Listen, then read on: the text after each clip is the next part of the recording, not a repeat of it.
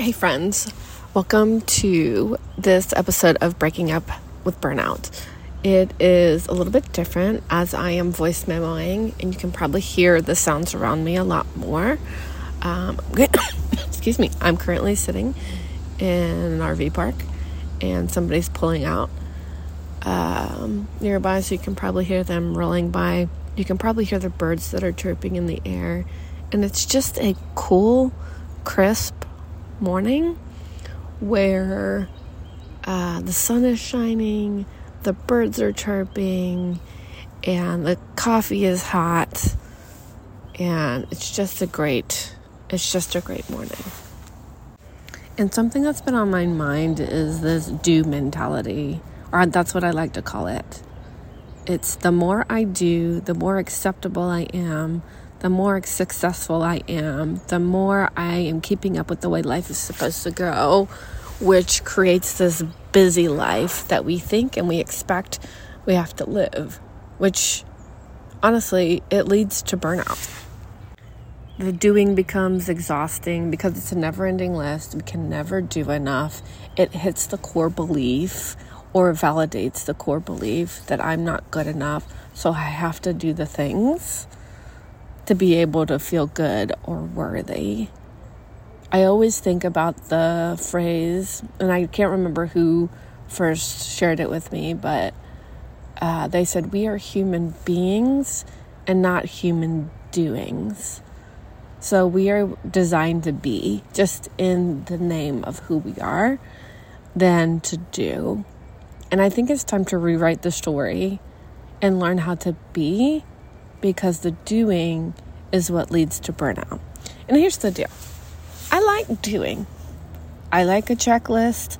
I like feeling accomplished about things, and I'm sure you do as well. Many women that I talk to, and many of you that are listening have told me, like, it just feels good to check the list off, to feel accomplished, to do the things. So I'm not saying not to do things, but where are we taking stock? What's the underlying motivation to the doing? What is our identity? Are we taking stock in the doing is going to create success? The doing is going to make me feel worthy? The doing is part of my identity? Or are we going to come from a place of, I'm already enough. I am worthy just as I am. And then the doing is produced out of that.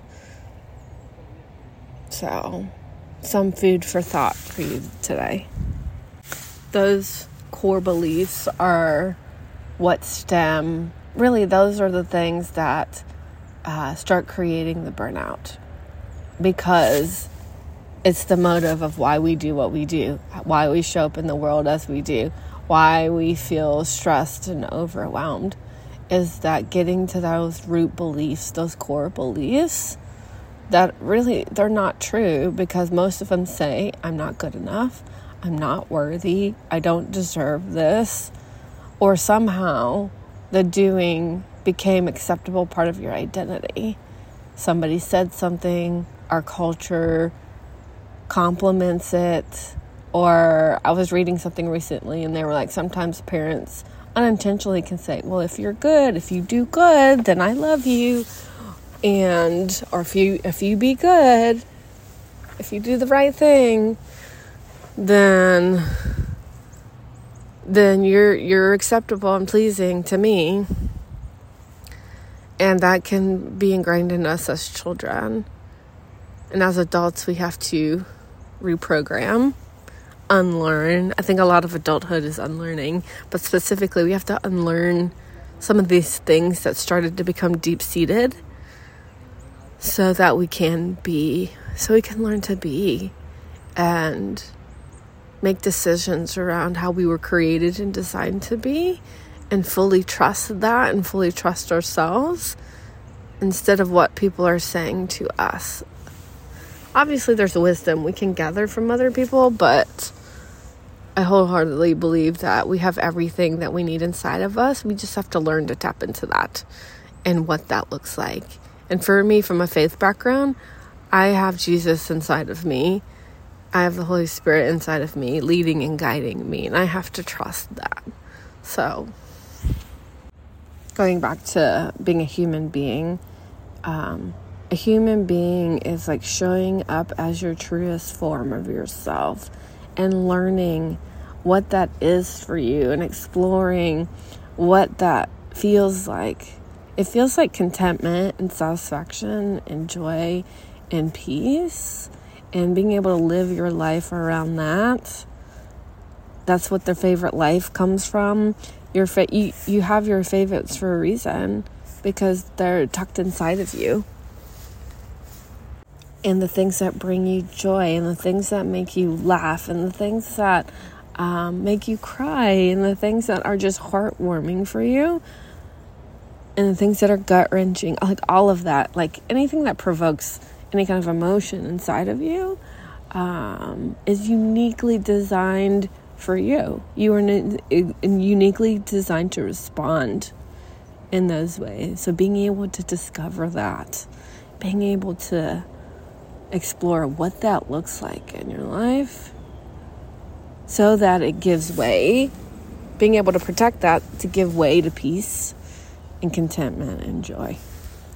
This is something I do with my clients. I walk through them in discovering the core beliefs that I was talking about before, and exploring what brings the joy and contentment and peace, and then being able to protect that and make decisions around that in creating your perfect life, your favorite life. Those were some thoughts that I had. I wanted to share with you, and thank you as always for listening. Thank you for being here. If you can subscribe, like, comment, share this podcast, it would mean the world to me, because it is a way that I can get this podcast into other people's hands. So I would love for you to share it out and comment. As always, I love to continue this conversation. Email me, DM me, connect with me in any way, because I would love your feedback. I will see you next time on the next episode of Breaking Up with Burnout.